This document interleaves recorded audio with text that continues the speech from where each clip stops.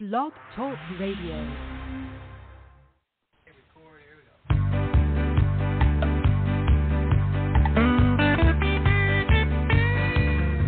I'm going to a city that's set on a hill. Its ruler and maker is the Lord God above. Oh, I'm going to a city and it's set on a hill. And someday I'll be in heaven and there'll be no sorrow there. Oh, I'm going to a city, it lies four square. The gates are made of jasper. Hello, everybody. God bless you today. This is Susan Puzio, and I want to welcome you to the Prophetic News radio broadcast on Blog Talk Radio. And that's where you could find us. If you ever are looking for our program, you could put it into your search engine, Prophetic News with my name, Susan Puzio, and it should come up on the search. I guess most people that tune into the program know where to find us, but some people don't. Also, you can email me if you have any questions or comments at susan@propheticnews.com, and I will be looking for your email and your comments. Also, I see, yes, last week we were having some sound technical things. It wasn't on my end. It was on Blog Talk Radio. I don't know. All of a sudden I'm talking and there's echoes and there's static and nobody could hear me.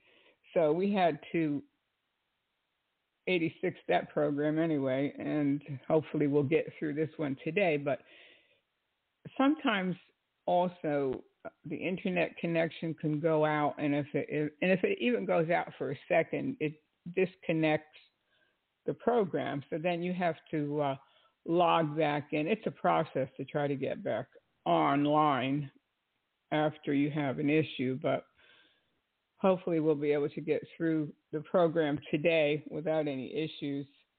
But you never know what's going to happen because you're relying on technology. And I don't have any control over that, but God willing, we'll get this program off. I think it's an important topic to know what the Catholic Church believes and what they teach and how it really does go against Scripture, because they try to make it like, in their eyes anyway, that they're the only true church and Peter was the first pope. And I remember one time I was sitting with a relative of mine. We were having dinner, and she's Catholic. So, and of course, I'm a former Catholic. I went to Catholic school from the age of 7 until 8th grade. So what was I, 13 or 14 at the time when I got out of the Catholic school? But I really stopped believing in God when I was about 12. I didn't really believe what they were teaching. I saw a lot of hypocrisy in our church and with the nuns and the priests and the things that were going on behind the scenes. So it was disillusioning, and I never knew about being born again. I didn't really hear the gospel until I was probably about 29 years old, and I heard the gospel. And I started hearing the gospel more so. I was 31 when I was born again, and I praise God for that I finally realized who Jesus really was and why he came. When, of course, growing up Catholic, I never really heard about being born again. I didn't stand the plan of salvation because I was taught that you could only have salvation by belonging to the Catholic Church, and everybody else was lost. So if I had Methodist friends, I remember I had a friend that her family went to the Methodist Church, and I was always trying to convert her to Catholicism because I was so worried that she was going to go to hell because she was a Methodist and she didn't join the one true church. So they put a lot of fear in you. And I always figured that as a Catholic, because I knew I wasn't perfect. That I knew for sure. And I never thought I could make heaven. Heaven seemed beyond my reach as a human. And knowing that I was a flawed human, even though I was young, I still knew that I had sin in my life. I made mistakes, or like any young person does. And so I never thought I would go to heaven. I figured I could probably make purgatory. And of course, for you out there that you don't know what purgatory is, it's a place where the Catholic Church teaches that you go to get purified. You have to spend time in purgatory before you could get to heaven. And so even today, if a Catholic person dies, the relatives will get mass cards for the person. That will be something that they will buy from the church, and they'll buy these mass cards. Sometimes they cost $50 or $100. It depends on how much they're going to charge you, but you can have enough masses said,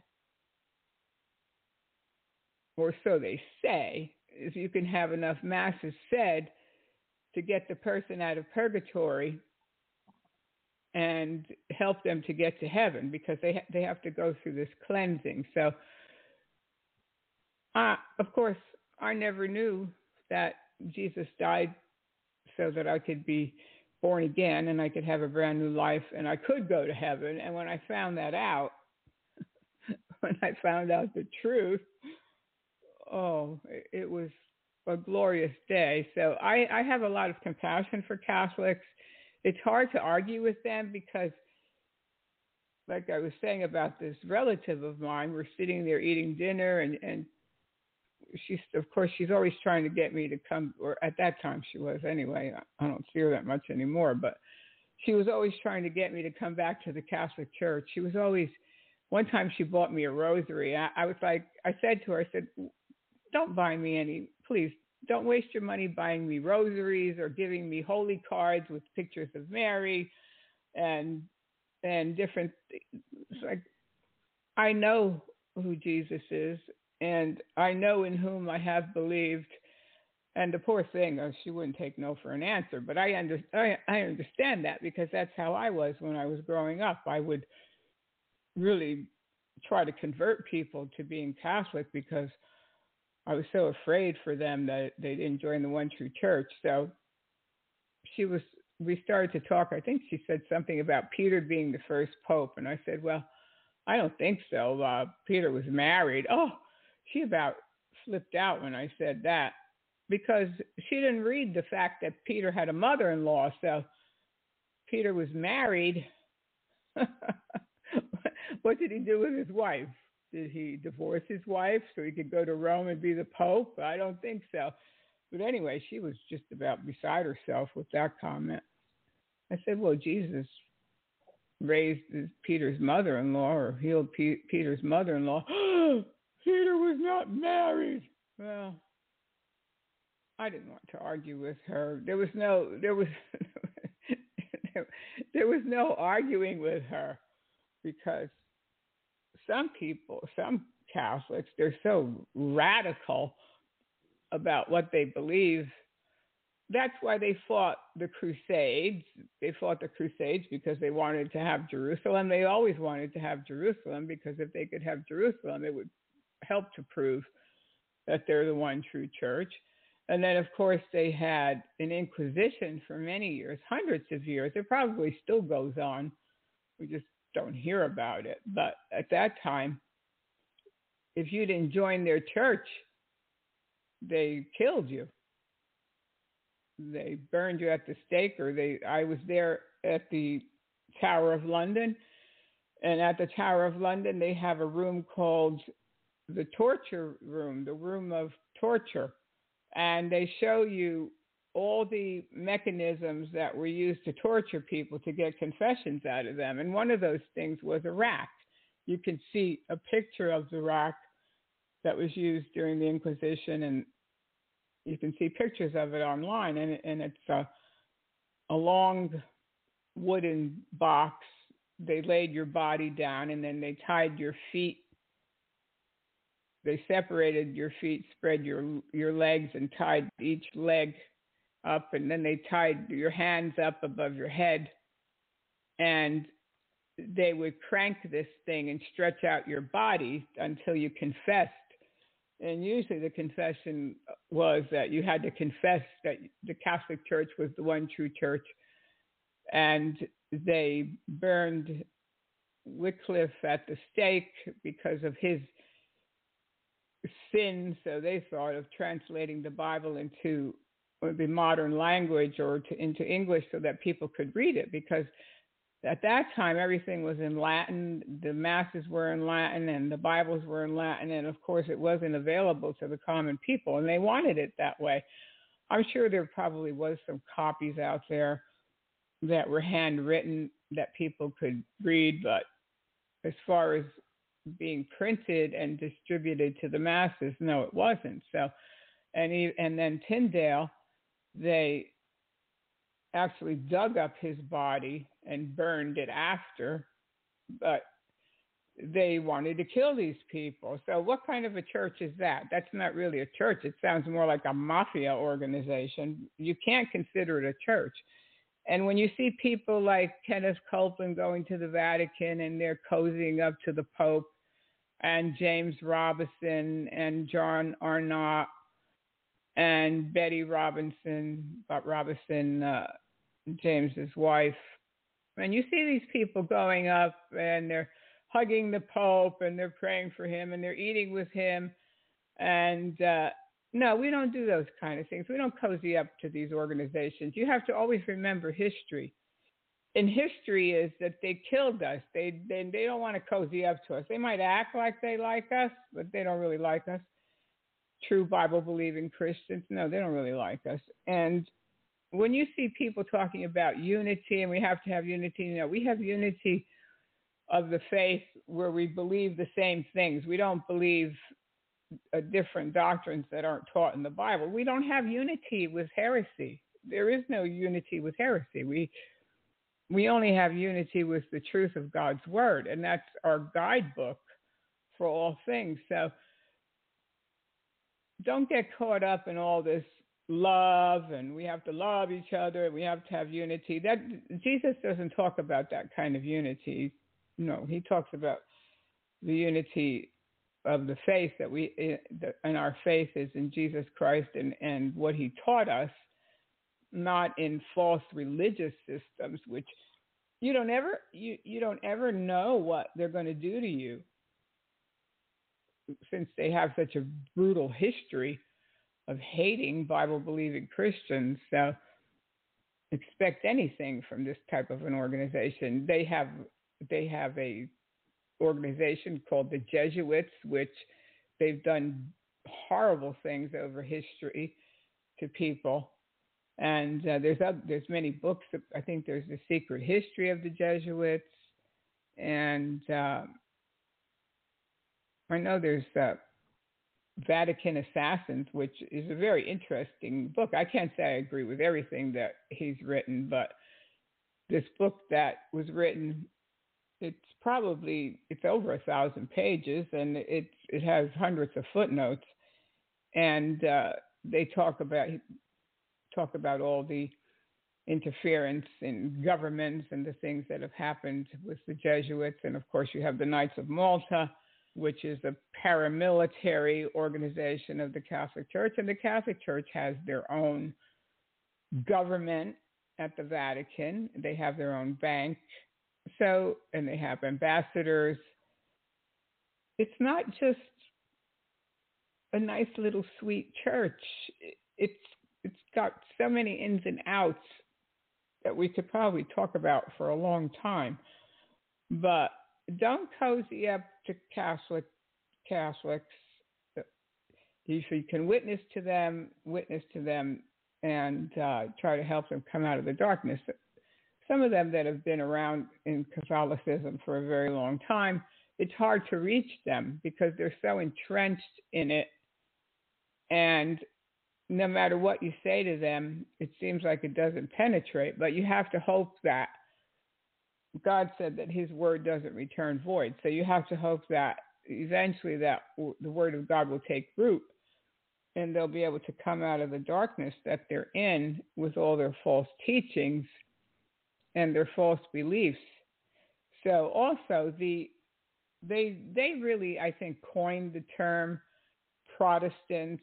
And at that time, I think when they coined it during Martin Luther's time, and of course, Martin Luther was a monk, a Catholic monk, and he started to read the Bible, and then he saw that the Bible said that the just shall live by faith, and he was reading the Bible, and then he realized that the catechism and the teachings of the Catholic Church didn't line up with the Bible.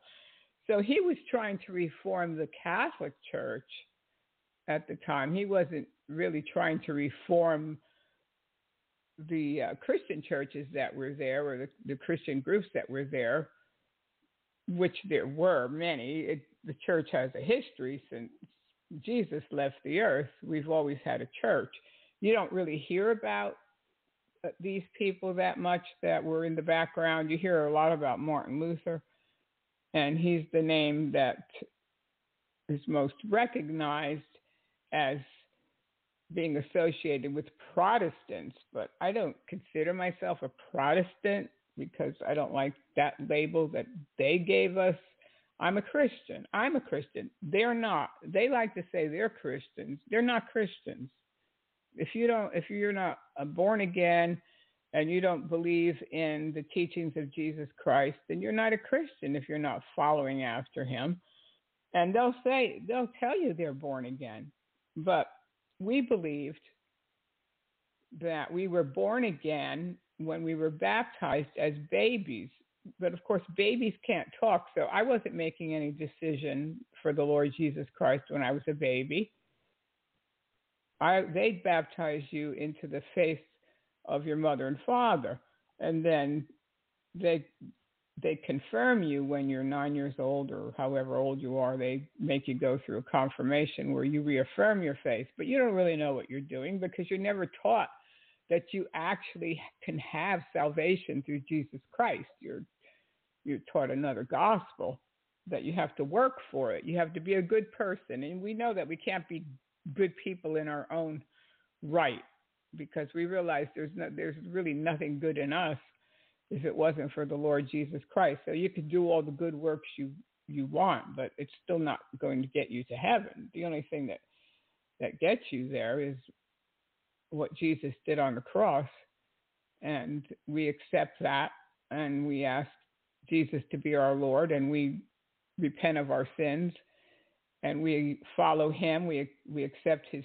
teachings. We believe that the Bible is the Word of God, and we carry on. But I don't like that label that they put on us, like we're Protestants, like we were protesting their teachings. And of course, Martin Luther was protesting their teachings, and he left the Catholic Church and he formed the Lutheran Church, which still had some things that were hung over from Catholicism, although Luther did do a mighty work. He really did, and he was vocal about the selling, and mainly Luther's biggest gripe was the selling of indulgences, which probably some of you know what an indulgence is, but if you don't know, this is what it is. It's you can buy an indulgence for money, and that means that your dead loved ones that go to purgatory. Now, the ones in hell you can't get out, but the ones in purgatory, you can buy these indulgences, and you can buy these prayers and light candles and do different things. You can say 10 Our Fathers and 10 Hail Marys and all kinds of things. They make you write out, and you go to the Stations of the Cross, and you bow down to statues, and you crawl on your knees before a crucifix. You do all these things to try to get your loved one out of purgatory. And Luther, that was one of his big things, was he was disgusted with the fact that people that were suffering were coming to these shrines at the time, and they were paying money to try to get healings, and they were paying money to try to get miracles. Now, we see the same thing today. It's never stopped. So Luther didn't finish the Reformation. It's our job to finish the Reformation, and that's my main goal in my life, is to help to finish the Reformation and to stop the stupidity that goes on in charismatic and Pentecostal circles, this miracle selling. It's disgusting. It was disgusting back then, and Luther almost lost his life. They wanted to kill him, and he had to go hide out in a castle. He had friends that hid him so they wouldn't kill him. And he, for many years, taught against it. And it probably did some good, but it didn't stop it. It still goes on, and people still fall for the same old con that you have to pay God money for favor, and you have to pay him to get household salvation, and you have to pay him for healings, and you have to pay him to get your kids off drugs, and if you sow seeds, you reap a harvest, and so the whole thing still goes on, and it's always been a moneymaker. It built St. Peter's Basilica in Rome, and if you've ever been there, and I have, it's a magnificent building for the time that it was built. It must have cost a lot of money, and who knows what it's worth today. But if you go there, it's a massive building, and there's all these statues, and then of course there's all these famous paintings that are worth billions. Nobody's richer than the Catholic Church. I don't care what they say. They could say Jeff Bezos and, oh, the richest man in the world. No, the richest organization in the world is the Catholic Church. And you know yourself, in your county, say you count in your county how many Catholic churches are in your county, and they're all, the land and the buildings are all owned by the Catholic Church. In my county, I think there's about 10 Catholic churches, so I would say that's probably anywhere from $10 million to $20 million, right, just in my little county. So you can imagine how much real estate they own around the world. Never mind the artwork and the documents that they have stashed away in their Vatican library, and they have them where people can't see. They were very good at hiding history. And you see, even today, in the world we live in, where they want to change history and they don't want you to know certain things, they're going to ban you from learning about vaccines. You have to only believe what they tell you to believe, otherwise you won't have a presence on social media. Well, here's the thing, and I was thinking about this morning. Well, okay, they can try to make people believe what they want them to believe, but intelligent people and thinking people are going to think for themselves no matter what they tell them. And you have to think to yourself, do I really want somebody shooting something into me that I don't know what it is to protect me from something else? I don't know. I think we're intelligent enough to make our own decisions, no matter how much they try to censor free speech. And yeah, it's getting pretty scary out there as far as the situation in the world, what we're facing today in our own country, which everything is changing so fast. I can't believe the rate of speed that it's going as far as trying to get people to think a certain way, and they want you to think their way. Otherwise, if you don't think their way, they're going to take you away from the public, and you won't be able to say anything to the public anymore. But they forget something about Christians. Christians have the Holy Spirit, and we have the Word of God. As long as we have that, we can think, and they're not going to be able to take away our thinking anyway and what we believe, as much as they're going to try to change people and re-educate people into their system. And that's it, like the Catholic Church. They want to re-educate you. They like to call us Protestants, and they like to call us separated brethren, that we're the ones that have been separated from the one true faith, and they have to bring us back. And so it's diabolical, and we're not to have any fellowship with the unfruitful works of darkness. So anybody that, if you have a pastor or somebody you like, some teacher or something, and they're telling you that we have to cozy up with the Catholic Church and we have to be in unity, run for your life from that person, because no, we don't cozy up to false prophets and wolves and organizations that have a history of killing us. So no, we don't. And we don't have false unity. We unify with our brethren that are like-minded and that take a bold stand for Jesus Christ. And we shall not be moved from our beliefs. But anyway, that's a little bit of my own history. And when I was in Catholic school, and at our church, we had a statue of Mary, and of course she had a crown on her head, and she was standing on top of the world, and there was a snake under that, and she crushed Satan's head, and she was the Queen of Heaven. And they like to tell you that Catholics don't really worship Mary, but we worship Mary. We worship Mary. We sang to her. We prayed to her. We even had an organization that I belonged to when I was in Catholic school, and it was called the Sodality. And the Sodality was girls that were taught good morals, which of course there's nothing wrong with that. And we used to wear white dresses with blue satin capes, and we had, of course, our medal of Mary pinned on us, and we wore white veils, and we would march in processions, and Mary was our thing. So we wanted to be like Mary. We wanted to be like Mary, who supposedly we were taught she never sinned. She was born without sin, and she was sitting there with Jesus, and we could pray to Mary, and Mary would talk to Jesus for us. And it was funny because the other day I was watching this Catholic channel, and they had a movie with this monk, and the monk says to this nun, "Could you please pray to Mary for me, for my request?" And she says to him, "Well, why don't you ask Jesus?" And he says, "Well, because I think Mary, she has a way with him. So why don't we ask Mary to talk to Jesus for us?" Oh, but that's what people believe. They believe that they can't talk to Jesus for themselves, that they had to talk to Mary first. And then Mary supposedly has a lot of influence on Jesus,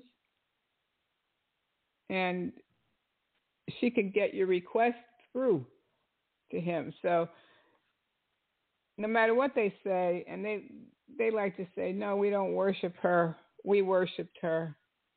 And with a great fervor, let me tell you, with a great fervor. So, and of course, when you're a child, you're very influenced by things anyway. So we were influenced by what we were taught about her, and that she was a perpetual virgin, and that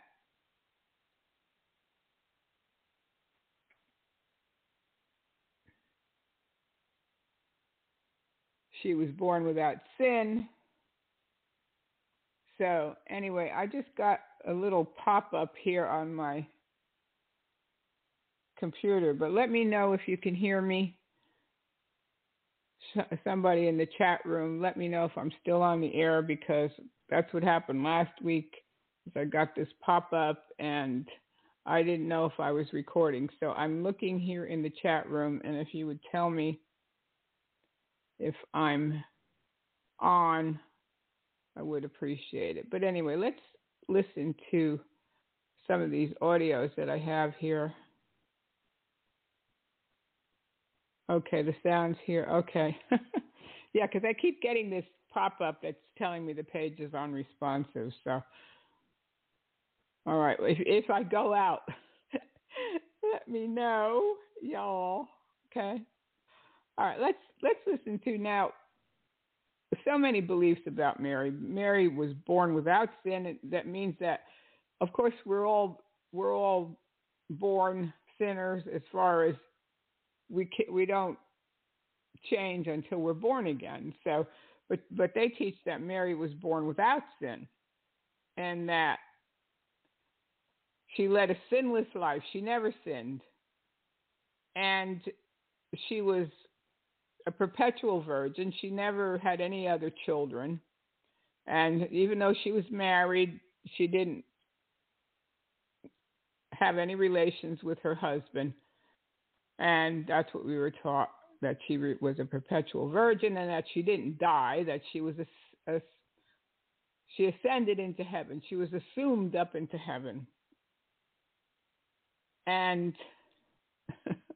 of course, none of that was true, but that only added to our love for Mary and our devotion to her, all these things that happened with her. But anyway, here's a teaching here from Mary as co-redemptress.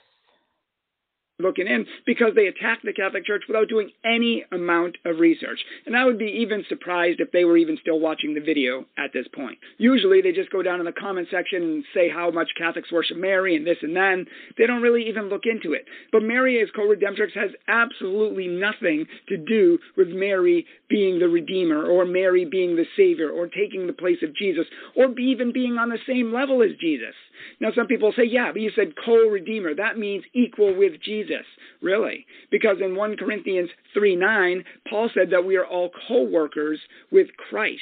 That doesn't mean we are working as Christ does, in the same way, in the same capacity. It just means we're participating with him, and he allows us to participate with him for the salvation of souls. John chapter 5, I believe verses 18 and 19, talks about how the Father is working and how Jesus is working to save souls, and we are participating with him in that. Not in the same way, of course. Christ saved us on the cross, and we just go evangelize and share the good news with everyone else and tell them what Christ did on the cross.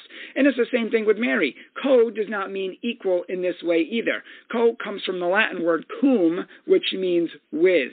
Trix is a female ending, and so literally co-redemptrix means a woman with the Redeemer. So it's just a woman, Mary, who's with her son, Jesus, participating with him in a special way. And how did Mary participate with a special way? And I should say in some way, we are all co-redeemers in the same way that we are all co-workers, because we are helping to save souls and bring souls to Christ.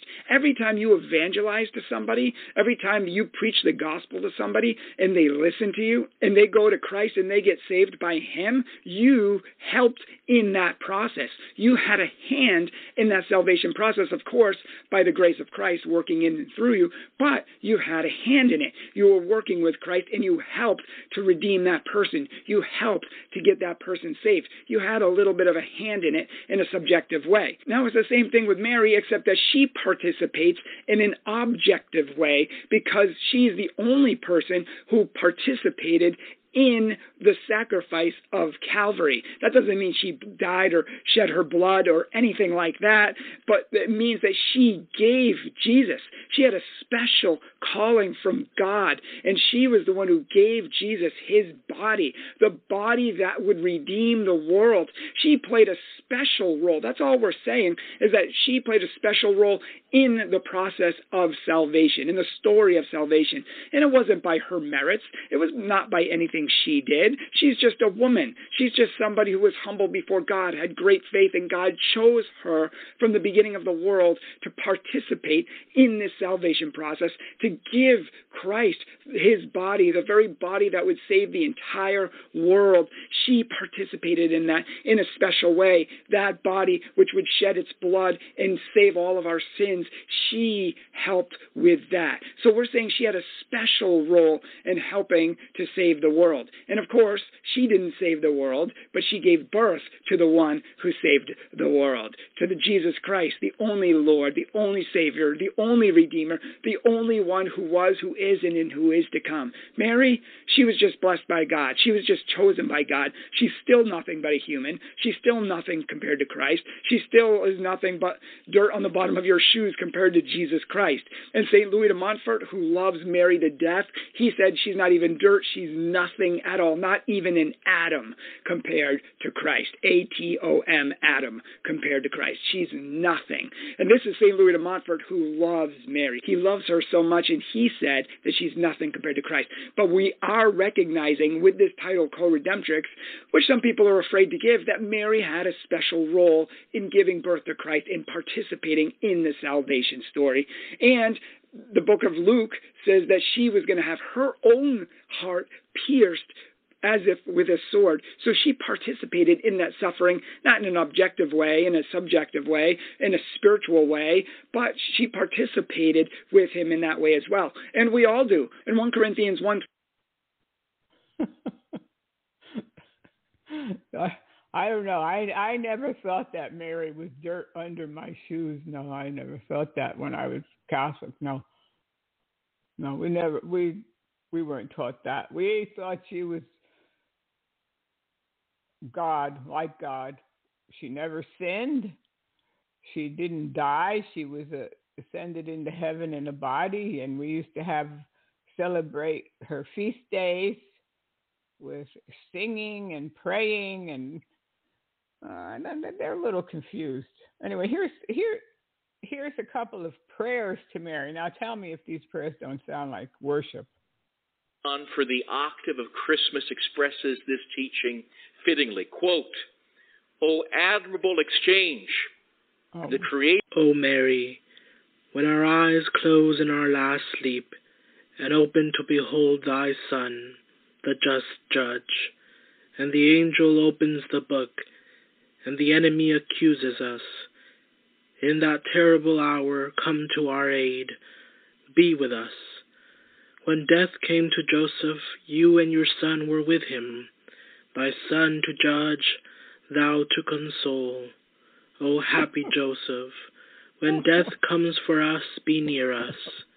O Mary, when we are held captive in the place of atonement, plead for us and visit us, that we may find consolation in thy presence. Stretch forth thy hand to help us. Deliver us from our bondage. We are thy children. Thou art our mother. As little children we come to thee. We know no fear. O Mary, he changed water into wine for thee, even as he said, my hour has not yet come. Now he will not refuse thee, when you plead for us, thy children.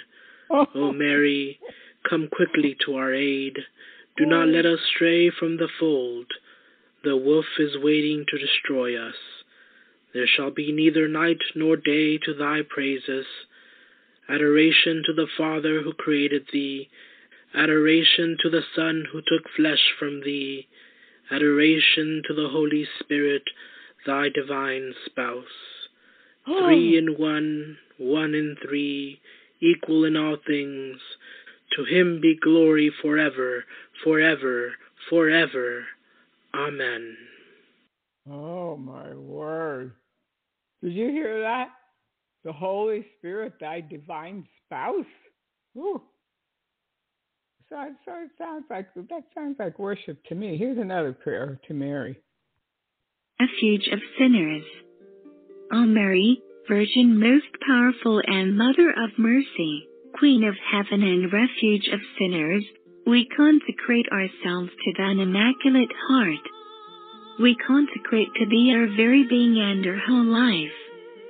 All that we have, all that we love, all that we are. To thee we give our bodies, our hearts and our souls. To thee we give our homes, our families, our country. We desire that all that is in us and around us may belong to thee, and may share in the benefits of thy motherly benediction. And that this act of consecration may be truly efficacious and lasting, we renew this day at thy feet the promises of our baptism and our first Holy Communion.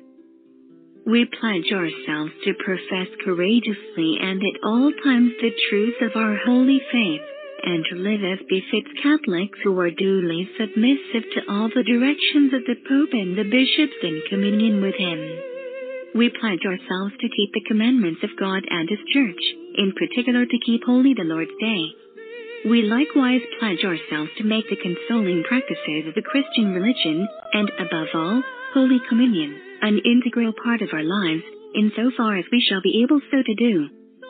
Finally, we promise Thee, O glorious Mother of God and loving Mother of men, to devote ourselves wholeheartedly to the service of Thy blessed cult, in order to hasten and assure, through the sovereignty of Thine Immaculate Heart, the coming of the kingdom of the Sacred Heart of Thine adorable Son, in our own hearts and in those of all men, in our country and in all the world, as in heaven.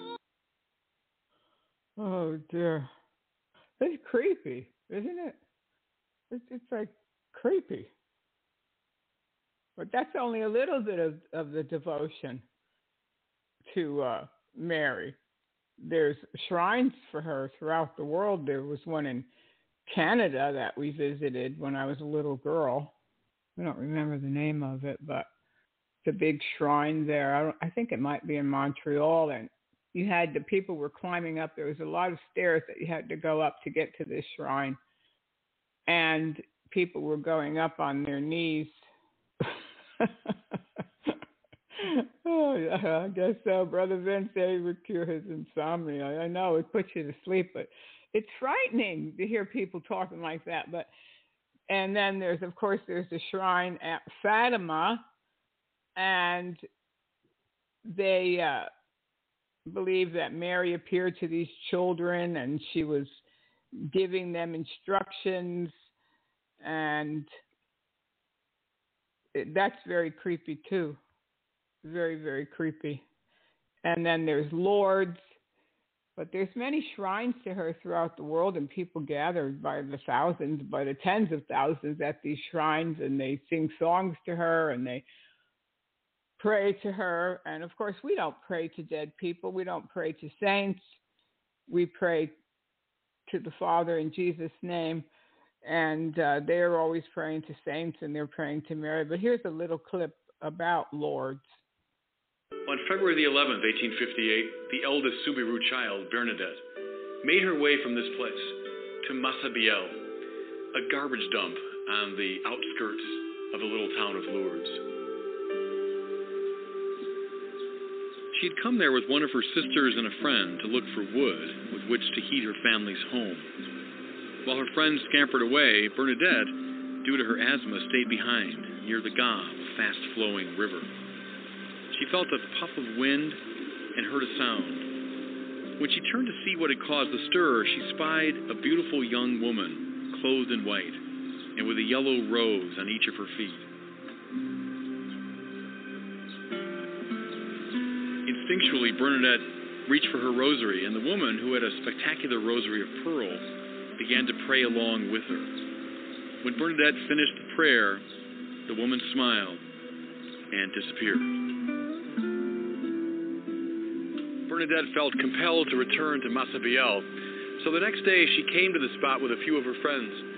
She again saw the lady, but this time the mysterious visitor spoke. "Would you do me the favor of returning for the next 15 days?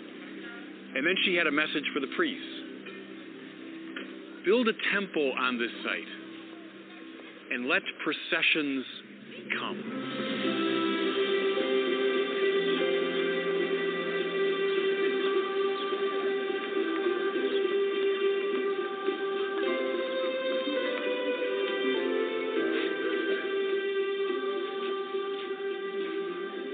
When Bernadette brought this message to the parish priest, Father Parimal, she was sharply rebuked.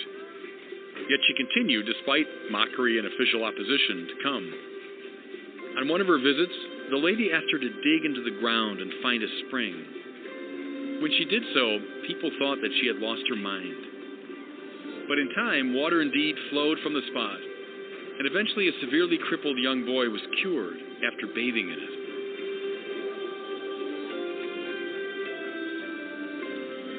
Bernadette came for those 15 days, and she communed with the lady.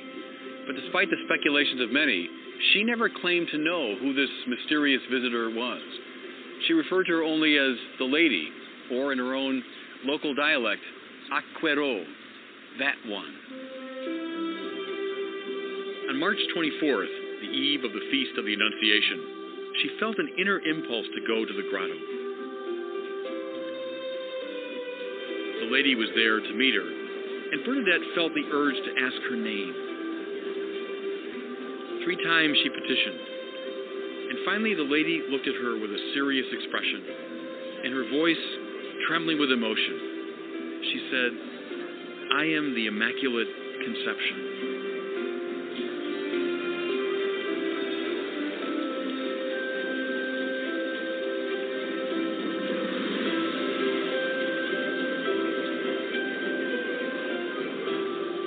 How wonderful and typical that Mary should appear to such a poor and humble soul. In her great Magnificat in Luke's Gospel, Mary sings the praises of the God who cast down the mighty from their thrones and lifted up the lowly. Bernadette, who was herself something of a cave girl, was visited by the Immaculate Conception, by the Queen of Heaven, who received the message of the angel in a hovel and gave birth to the Son of God in a cave.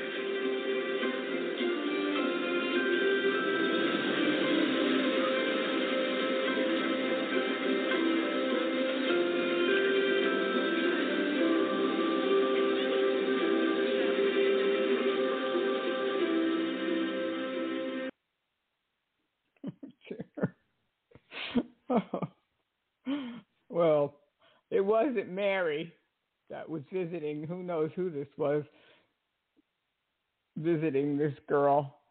But it's a big, famous shrine now. I think they built a church there, and supposedly, there's some water there that people can bathe in and they can drink or whatever, and they claim people can get healed.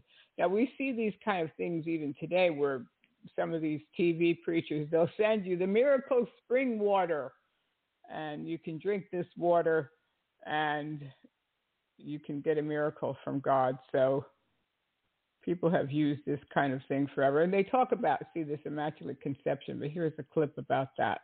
From San Francisco and Immaculate Heart Radio, welcome to the show. Hi. Hey, Bill, why are you Protestant?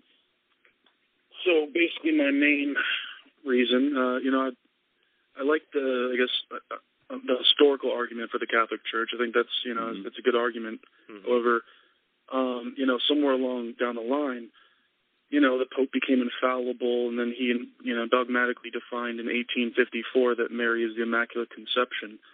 Yeah. And I just don't understand how can the Pope just make stuff up randomly? Oh, okay, great question. Is the definition of the Immaculate Conception something made up randomly, Trenhorn?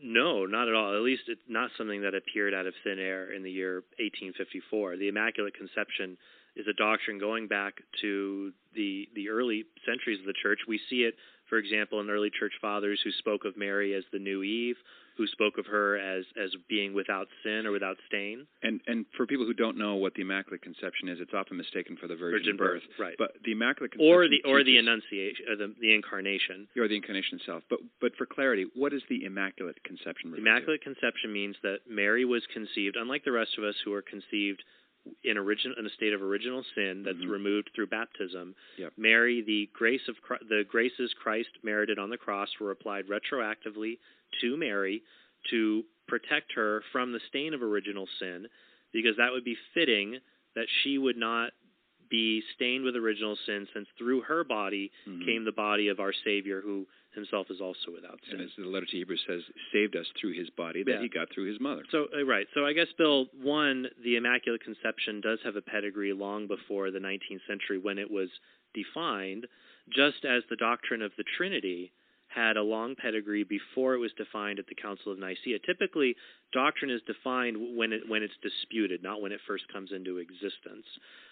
Second, I guess I would ask you, why do you believe at least that, let's say, for example, when St. Peter wrote 1 Peter and 2 Peter, God kept him from writing errors in those 2 letters? Yeah, I do. Okay, so we believe Peter is the first pope, and so that we actually have common ground that we believe Peter was infallible when he wrote those 2 letters. And inspired in that case. Yes, not only inspired, but infallible. Well, actually, Bill, what do you understand the Church's teaching of infallibility to mean exactly? What do you think it means? Oh my, they're really confused. Oh, notice he says that in the case of Mary, she received salvation retroactively before Jesus died on the cross. There was a special exception for her. Well, that's not true at all. And she was conceived without sin, and she never sinned in her whole life. And she was the spotless one. Well, of course, they say that she's God's mother, but God doesn't have a mother. As far as Jesus being born from Mary, she gave birth to him. But Jesus always was, and he always will be. So he really didn't have a birth in the sense that when he was born in the earth, he still was God. What was formed in her was of the Holy Ghost. So she was a body, basically, for Jesus. So he could be born into this earth and walk the earth then for 33 years. But as far as God having a mother, God doesn't have a mother. And that's another one of their false teachings, as they call her, the mother of God. And of course, she wasn't his literal mother, because Jesus never laid down his divinity when he walked the earth.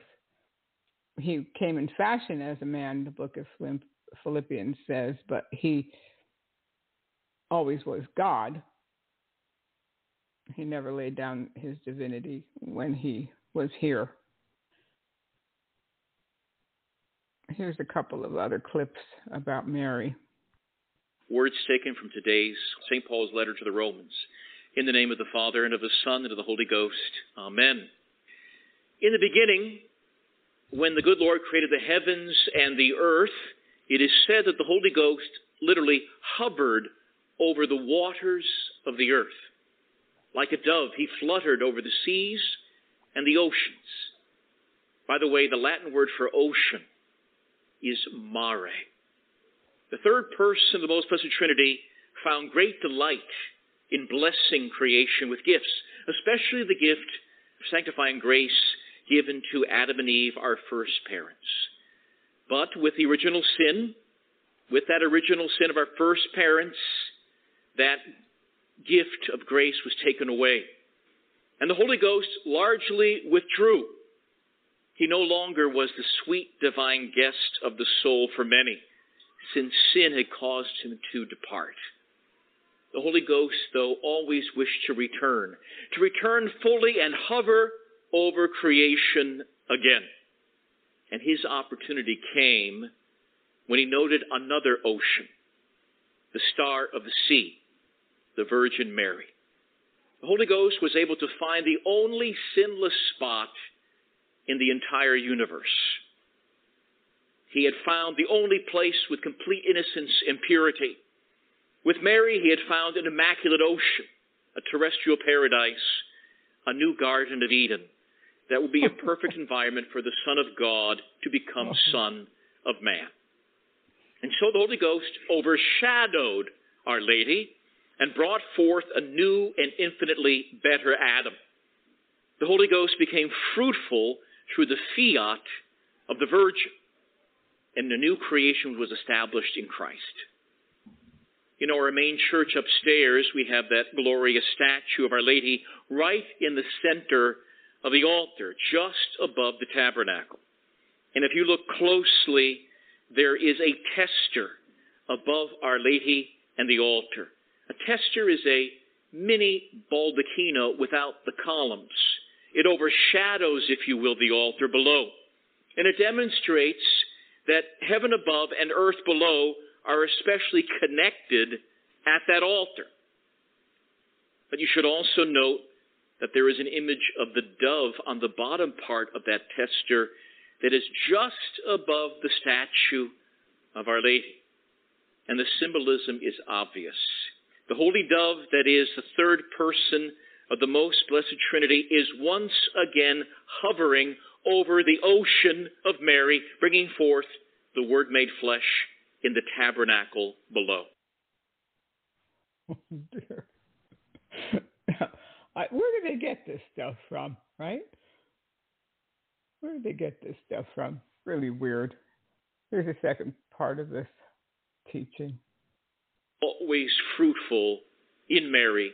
He is always fruitful with Mary and through Mary, for she is, as saints have told us, the spouse of the Holy Ghost.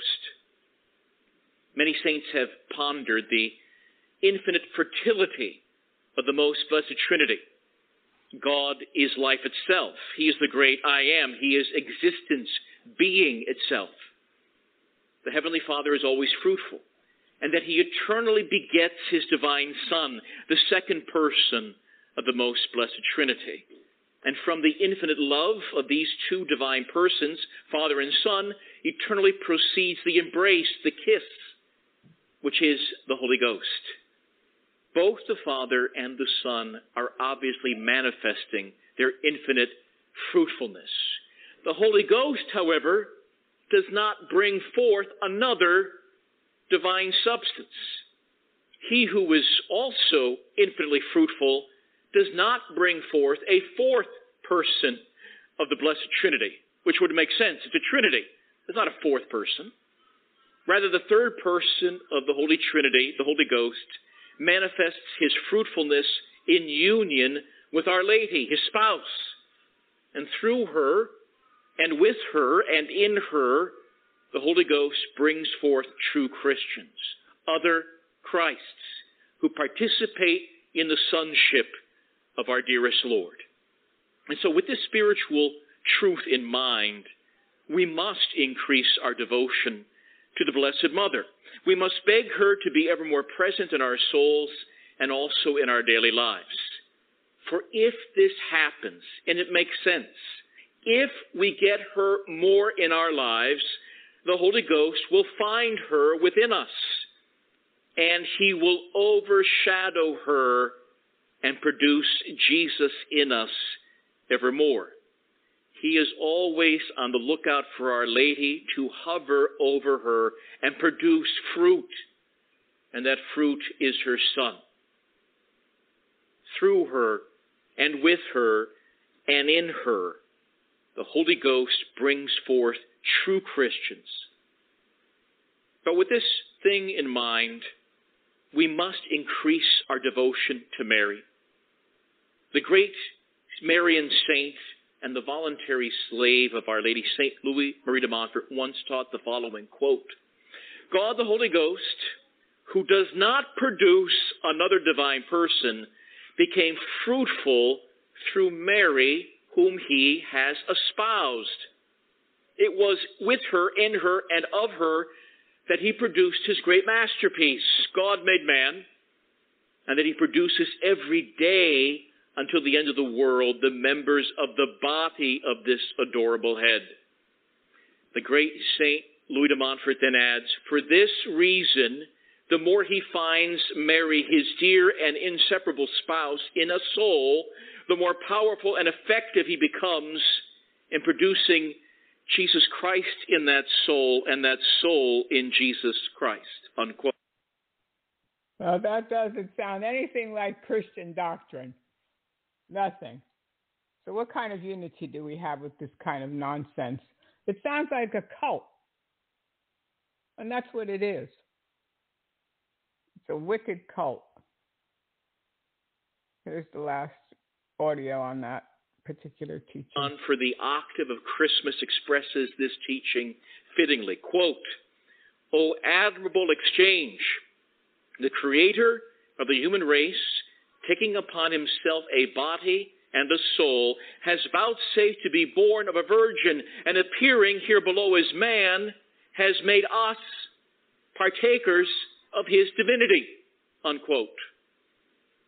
Both St. Athanasius and St. Augustine taught the following, quote, the Son of God became man that we might become God. At the offertory, which we'll have in just a few moments, the offertory of the Roman liturgy, while mixing a few drops of water with the wine in a chalice, this is before the consecration, the offertory, the priest prays the words, quote, "Grant that by the mystery of this water and wine, we may be made partakers of his divinity, who vouchsafe to be made partakers of our humanity," unquote.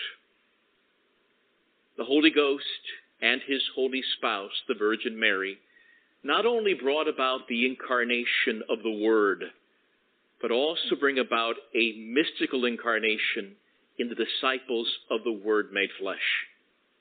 The mystical incarnation is the very foundation of our spiritual and moral lives. We must extend the saving work of Christ, for as members of his true church, we are Christ's presence in this world. It's us. And if we are to be true to our nature, our new nature, our supernatural reality received at baptism, we must live as other Christs. We must make his virtues ours. When our Lord says things like this to his disciples, "Be ye perfect as your heavenly Father is perfect," we imagine, how can that be? "Be ye merciful," as St. Luke writes, "as your heavenly Father is merciful." That's too much to ask. But it isn't, because we have been made, by the mystical incarnation, godly, divinized. So it is not so much we who live, as St. Paul writes, but rather Christ living within us. In the name of the Father, and of the Son, and of the Holy Ghost. Amen. Now you can see a real parallel there where he says that we've been divinized, and we have this kind of a Gnostic teaching in many Pentecostal charismatic circles where they teach that we are little gods.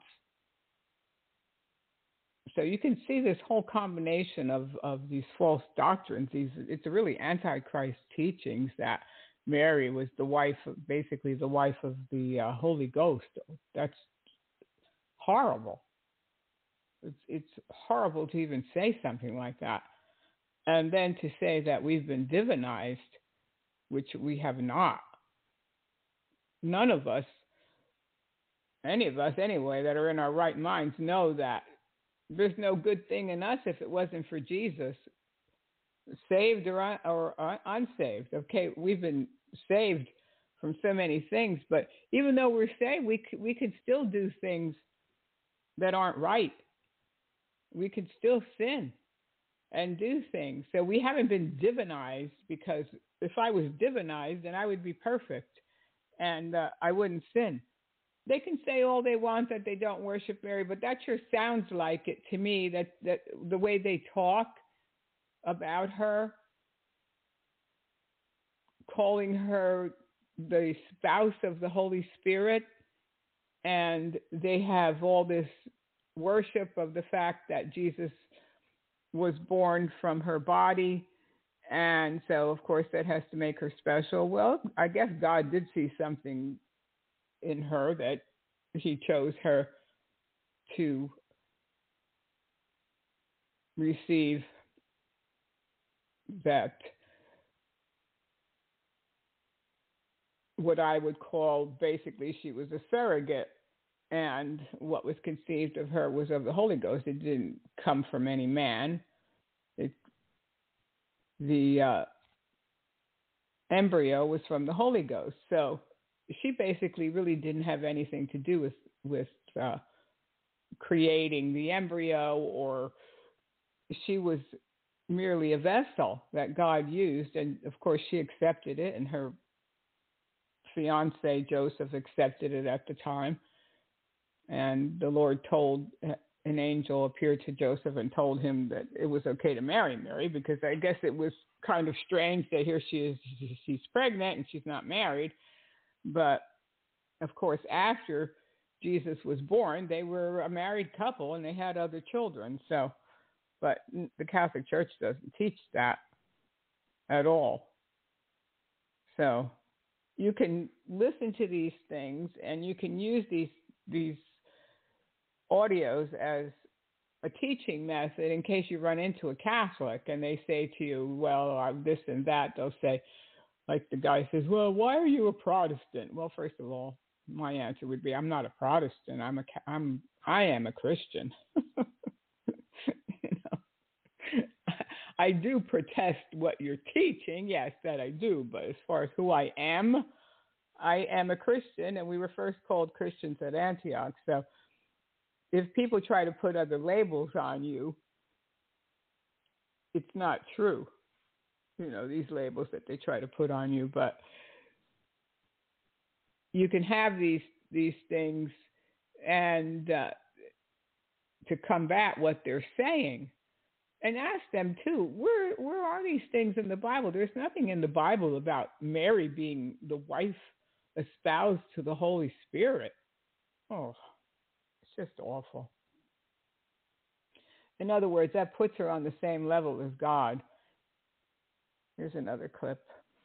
Held misconceptions, and we're going to unpack those so that we can explain, and so that people out there, when you're getting these things thrown at you, that you can also explain to Protestants what it is Catholics actually believe about Mary. And to be able to have a deeper discussion about, what Catholics actually believe, because when it comes to one of the misconceptions, which I'm sure that you're about to cover, is that we worship Mary.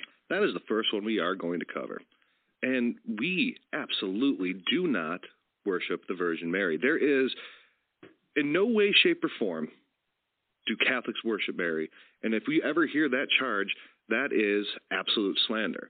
It's usually connected to the statue thing, too, which is a visible representation of the family of God, And from an outsider's perspective, especially somebody that doesn't grow up with Catholic sentiments or sensibility, seeing, an Italian or a Filipino lady kneeling and kissing and reverencing a statue, it seems like, one, we're worshiping statues.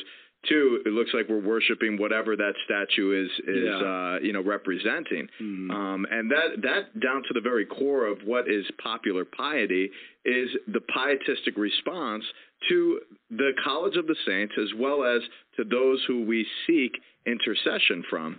And the Blessed Virgin Mary in the Scriptures is said that she is to be called blessed by every generation, and that her maternal entrustment is to all generations. Yeah. So to seek that maternal care is something that has enriched my life tremendously, for sure. Yeah, I mean, it's right in the official documents of the Catholic Church, Lumen Gentium. It says, no creature could ever be counted as equal with the incarnate word of the Redeemer. The Church does not hesitate to profess the subordinate role of Mary. I mean, this is official teaching restated time and time and time again. We do not consider her divine. We do not consider her an equal with Jesus. We do not consider her the fourth part of the Trinity. She is not a goddess. In no way, shape, or form do Catholics worship Mary, and we openly profess her subordinate role to Mary. Mary has no light of her own. All of her light is a reflection of her Son. She is like I don't know. It sounded like those prayers they were praying, and there's hundreds of them. That sounds like when you call somebody the spouse of the Holy Ghost, what's that supposed to mean? When you call somebody the Queen of Heaven, what's that supposed to mean? When you say somebody was born without original sin and they never sinned in their whole life, and that they were a perpetual virgin, what's that? Kind of sounds like worship to me, but he says it's slander if they say anything like that. All sinners here on this earth, and there is no way we make it through this life of being a disciple of Jesus Christ without his divine help. Now, we also have that great example and that great witness of his blessed mother, Mary, who is now our mother. Is Mary also a sinner as a created creature? No. Mary was preserved without stain from the moment of her birth throughout her life. She constantly chose to live this life of grace. God offers us grace at every moment, and we have the opportunity to take that and use it for our strength, and so we can live that life as a disciple, or we can say, no, I can handle this on my own. and then that's when we usually fall. But Mary was preserved from that original sin in the very beginning, preserved from all stain of sin, and throughout her life she had the free will, but constantly chose that life of grace and never once turned away from Christ to the love of sin. Mary was just as human as the rest of us. She doesn't fully understand and can't fully comprehend the will of God, but she trusted in it at every moment. She asked those normal human questions, but she asked them with faith and trust in God, her Savior. Mary was conceived without sin, and through that grace that she received, she had the grace and strength to say yes to Christ at every moment of her life. Oh, dear. No, I can't imagine it. No. There was only one perfect, sinless one, the Bible says, and that was Jesus Christ himself. It wasn't Mary. It wasn't Joseph. It wasn't Peter. It wasn't John. No. It was Jesus. But you notice how they try to direct people's focus toward her. And when anybody tries to take away from Jesus and put it on another person, another human, yes, it is a form of worship also. It is a form of worship. So it sounds like they're very confused.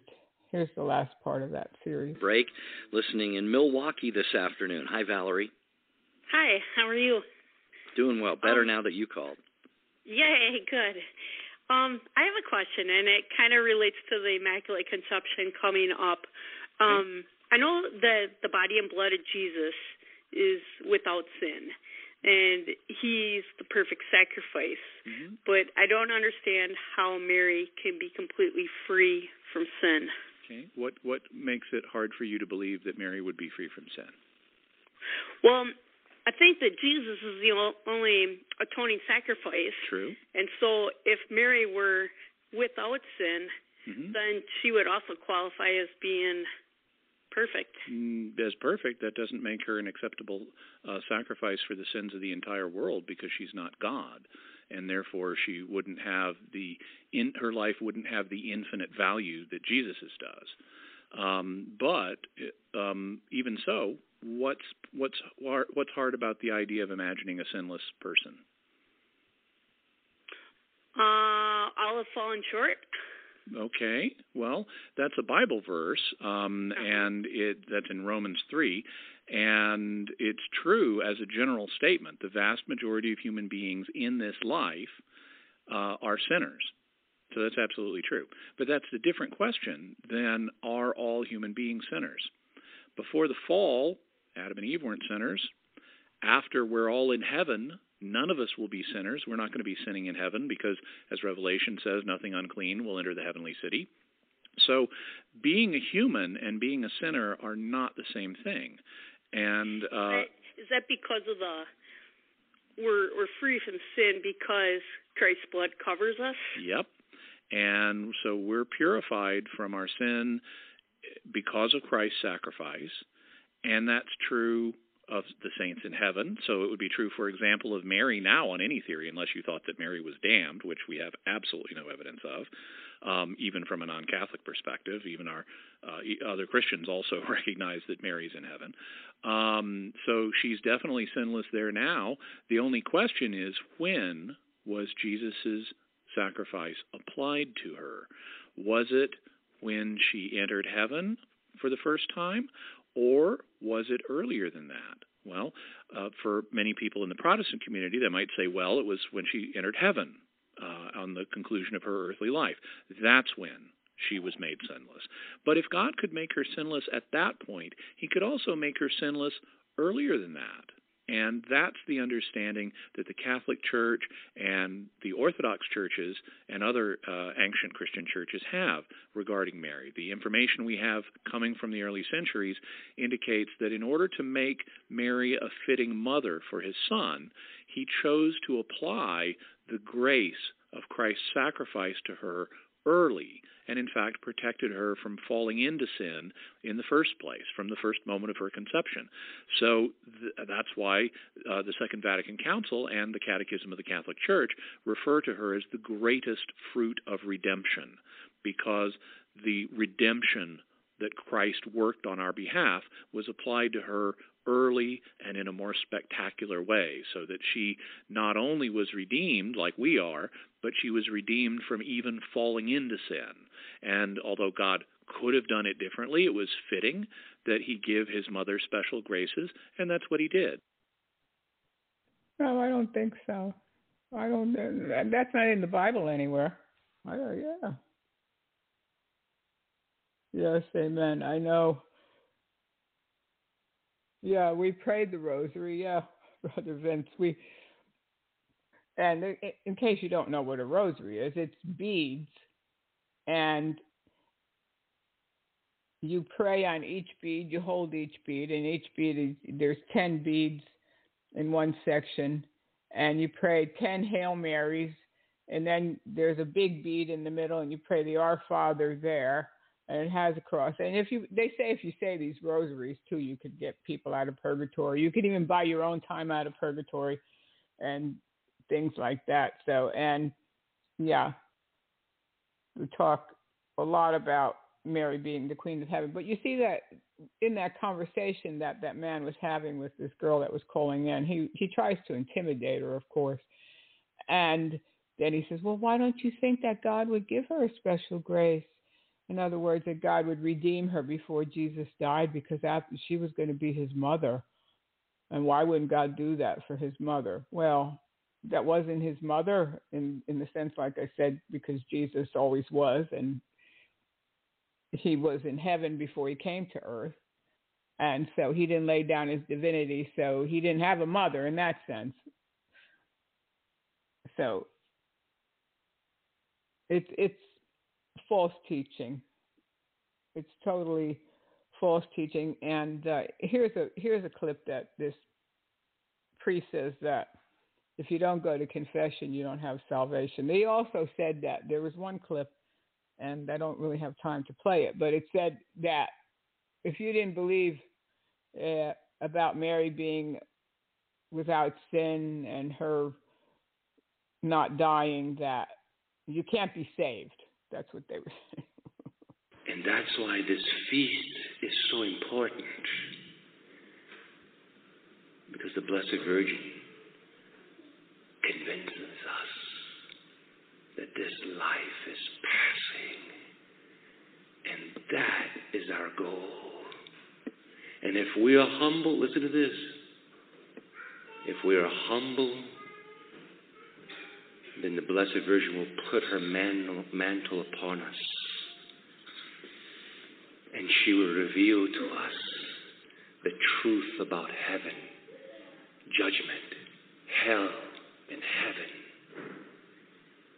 Because as the church teaches, she is the crusher of Satan's head. Isn't it beautiful to have, if we're humble, then the Blessed Virgin will reveal all these things to us. Woe to you if you do not go to confession to a priest once a year and stay within his grace and go often and submit yourself to the one true faith. Because God and the Blessed Virgin will have the last laugh one day. So as we continue this holy... Oh, dear. That's frightening, isn't it?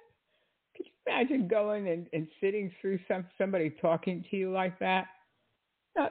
Mary didn't crush Satan's head. Please. And, of course, as Catholics, we believe that we had to go to confession. We couldn't confess our sins to God. No, you couldn't go directly to God to confess your sins. You had to go to a church building and go inside a confessional, which is a box. If you ever walk into a Catholic church, you'll see it. There's a box on each side, usually, of the church. And there's a curtain on one side, and then there's a door usually, and the priest goes inside the door, and there's a grill, and you go in there, and you go behind the curtain, and you kneel down, and there's this grill, and you talk to the priest, and you confess your sins to this man, and then he gives you absolution, and then he gives you a penance to say that you have to go and do something. Because you sin, you have to say 10 Our Fathers or 10 Hail Marys, or you have to do something to get forgiveness of your sins. And it's weird. So they would teach us that if you didn't get to confession, especially before you died, you would go to hell if you didn't get to the priest. And that was something I was always scared about as a child, that I would think that, if I can't get to confession to the church building before I die, I'm going to go to hell. It put a lot of fear in me. Imagine having that kind of fear of thinking that there was no salvation, there was no way out, that you had to get to a priest to confess your sins before you died. Otherwise, you couldn't have forgiveness. It was terrible, very terrible. You grew up with a lot of phobias, having to believe that about God, because you didn't know that God loved you enough to send his son. You heard, sometimes you would hear these things about salvation, but it was never explained to you. You never really understood the plan of salvation as far as being born again and having the forgiveness of sins. And that's why Jesus came to die, to give us a new life and to redeem us and to give us a home in heaven. Those things were never really explained. And you can hear it when you listen to these priests talk and you hear the teachings, and it's very fun. That's why this feast it's a bondage. It's a bondage religion. It's a false religion. It's a cult, and it's dangerous. And stay away from these so-called Christians that want you to unite with Rome. We don't unite with Rome. We don't unite with false religious systems. We run away from them. Even if you have to lose every friend you have, or your family members might not talk to you if you have Catholic family members, you can pray for them. You don't have to argue with them, because they're so blinded, and it's a really a dangerous form of brainwashing, these Catholic teachings, and teaching that Jesus actually lives in the communion, that the priest has the ability to change bread and wine into the actual body and blood of Jesus. They really believe they're eating Jesus when they go to communion, which is impossible. Nobody should be teaching that, because we take the bread and wine in remembrance of what Jesus did for us. We don't worship the communion. We don't believe that that's actually the body and blood of Jesus. Going to communion doesn't save us. Being baptized doesn't save us. No, we have to be born again. Let's finish up with 2 Corinthians. Chapter 2. Colossians. For I would that ye knew what great conflict I have for you, and for them at Laodicea, and for as many as have not seen my face in the flesh, that their hearts might be comforted, being knit together in love, and unto all riches of the full assurance of understanding, to the acknowledgement of the mystery of God, and of the Father, and of Christ, in whom are hid all the treasures of wisdom and knowledge. And this I say, lest any man should beguile you with enticing words. For though I be absent in the flesh, yet am I with you in the Spirit, joying and beholding your order and the steadfastness of your faith in Christ. As ye have therefore received Christ Jesus the Lord, so walk ye in him, rooted and built up in him, and established in the faith as ye have been taught, abounding therein with thanksgiving. Beware, lest any man spoil you through philosophy and vain deceit, after the tradition of men, after the rudiments of the world, and not after Christ. For in him dwelleth all the fullness of the Godhead bodily. And ye are complete in him, which is the head of all principality and power, in whom also ye are circumcised with the circumcision made without hands, in putting off the body of the sins of the flesh by the circumcision of Christ, buried with him in baptism, wherein also ye are risen with him through the faith of the operation of God, who hath raised him from the dead. And you, being dead in your sins and the uncircumcision of your flesh, hath he quickened together with him, having forgiven you all trespasses, blotting out the handwriting of ordinances that was against you, which was contrary to us, and took it out of the way, nailing it to his cross. And having spoiled principalities and powers, he made a show of them openly, triumphing over them in it. Let no man therefore judge you in meat or in drink, or in respect of an holy day, or of the new moon, or of the Sabbath days, which are a shadow of things to come. But the body is of Christ. Let no man beguile you of your reward in a voluntary humility and worshipping of angels, intruding into those things which he hath not seen, vainly puffed up by his fleshly mind, and not holding the head, from which all the body by joints and bands having nourishment ministered and knit together, increaseth with the increase of God. Wherefore, if ye be dead with Christ from the rudiments of the world, why, as though living in the world, are ye subject to ordinances? Touch not, taste not, handle not, which all are to perish with the using, after the commandments and doctrines of men, which things have indeed a show of wisdom, in will worship and humility and neglecting of the body, not in any honor to the satisfying of the flesh. Amen. Well, that's our program for today. So don't forget, if you want to contact me, you can contact me, Susan, at propheticnews.com. We have our website, propheticnews.com, and we have our YouTube channel, and the other network that Jackie had, Christian Sentinel, is no longer on Blog Talk Radio. But I noticed that they have a lot of the archives on some other platforms. So if you're ever looking for some of the programs from Christian Sentinel, they're on the search. If you put Christian Sentinel Radio in the search, they should come up.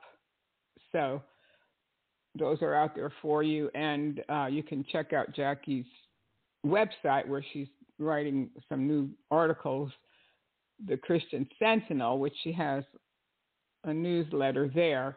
So she'll be doing more writing, and maybe hopefully in the future she'll resurrect her radio program. But I want to thank everybody that tuned in today, all my listeners, especially in South Africa, and we have many listeners there. We're praying for you. We were distressed for your pain. Oh, terrible what's going on in the world. We're in the end times, saints, and we have to be aware of what's going on. And we just have to stay steadfast in the Lord and not be tossed to and fro with every wind of doctrine, but stay strong in the Lord. And also our brother Vince, Truth Sharks Radio on Blog Talk Radio. Don't forget to check him out. He's got a great program there too. So I want to thank everybody, Rick, Shannon, and Brother Vince, that were in the chat room today. Thanks for stopping by. And we had a pretty good flawless, I think, radio broadcast today, which I'm grateful for.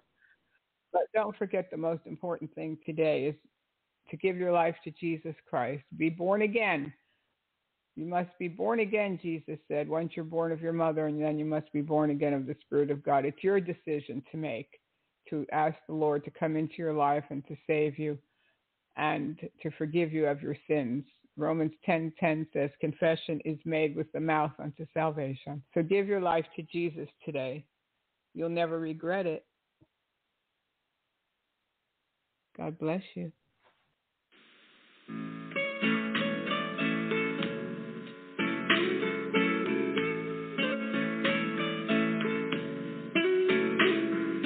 Blessed be the name of the Lord. He is the